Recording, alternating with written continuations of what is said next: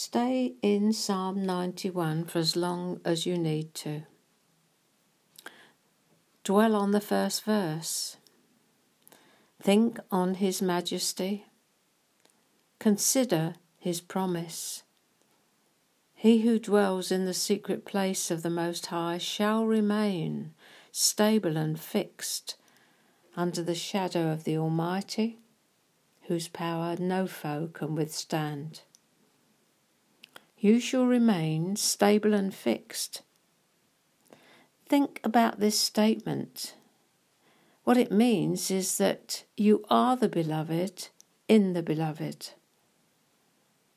What does that thought produce in you? Say it to yourself, I am the beloved in the beloved.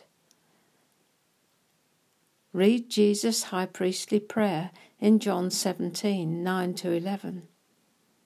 Just to refresh you, I'll read it in the Passion. So with deep love I pray for my disciples.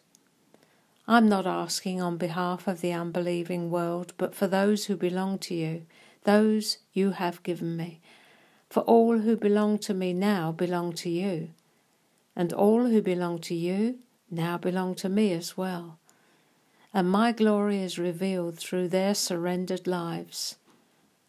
Holy Father, I'm about to leave this world to return and be with you, but my disciples will remain here. So I ask that by the power of your name, protect each one that you have given me, and watch over them so that they will be united as one, even as we are one. Do you see your inclusion in the Christ as Jesus prays for you? You, yes you, are the beloved bride in the beloved bridegroom, Jesus. God the Father in His infinite love for you has placed you in the Christ. He not only places you there but keeps you there by His power. You are part of the community of heaven.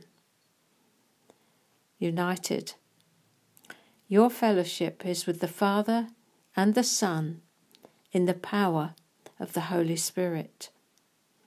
You are now part of the community of heaven, the community that existed from before the foundation of the earth, before anything that was made was made. Before creation, Father, Son and Holy Spirit knew you and planned a place for you, eternally. His Son repeated it in John 14:2. You have always been in his heart, Romans 8:30. It is finished, John 19:30. It's a done deal. Your task is simply to dwell, stay, rest, remain where you've been put, in the beloved. Think about that for a little while. Write down your responses.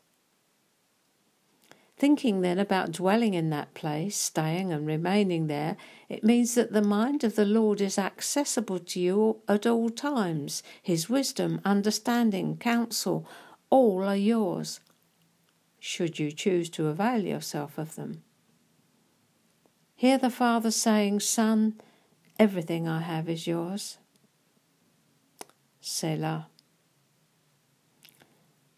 Think about dwelling there as a permanent state.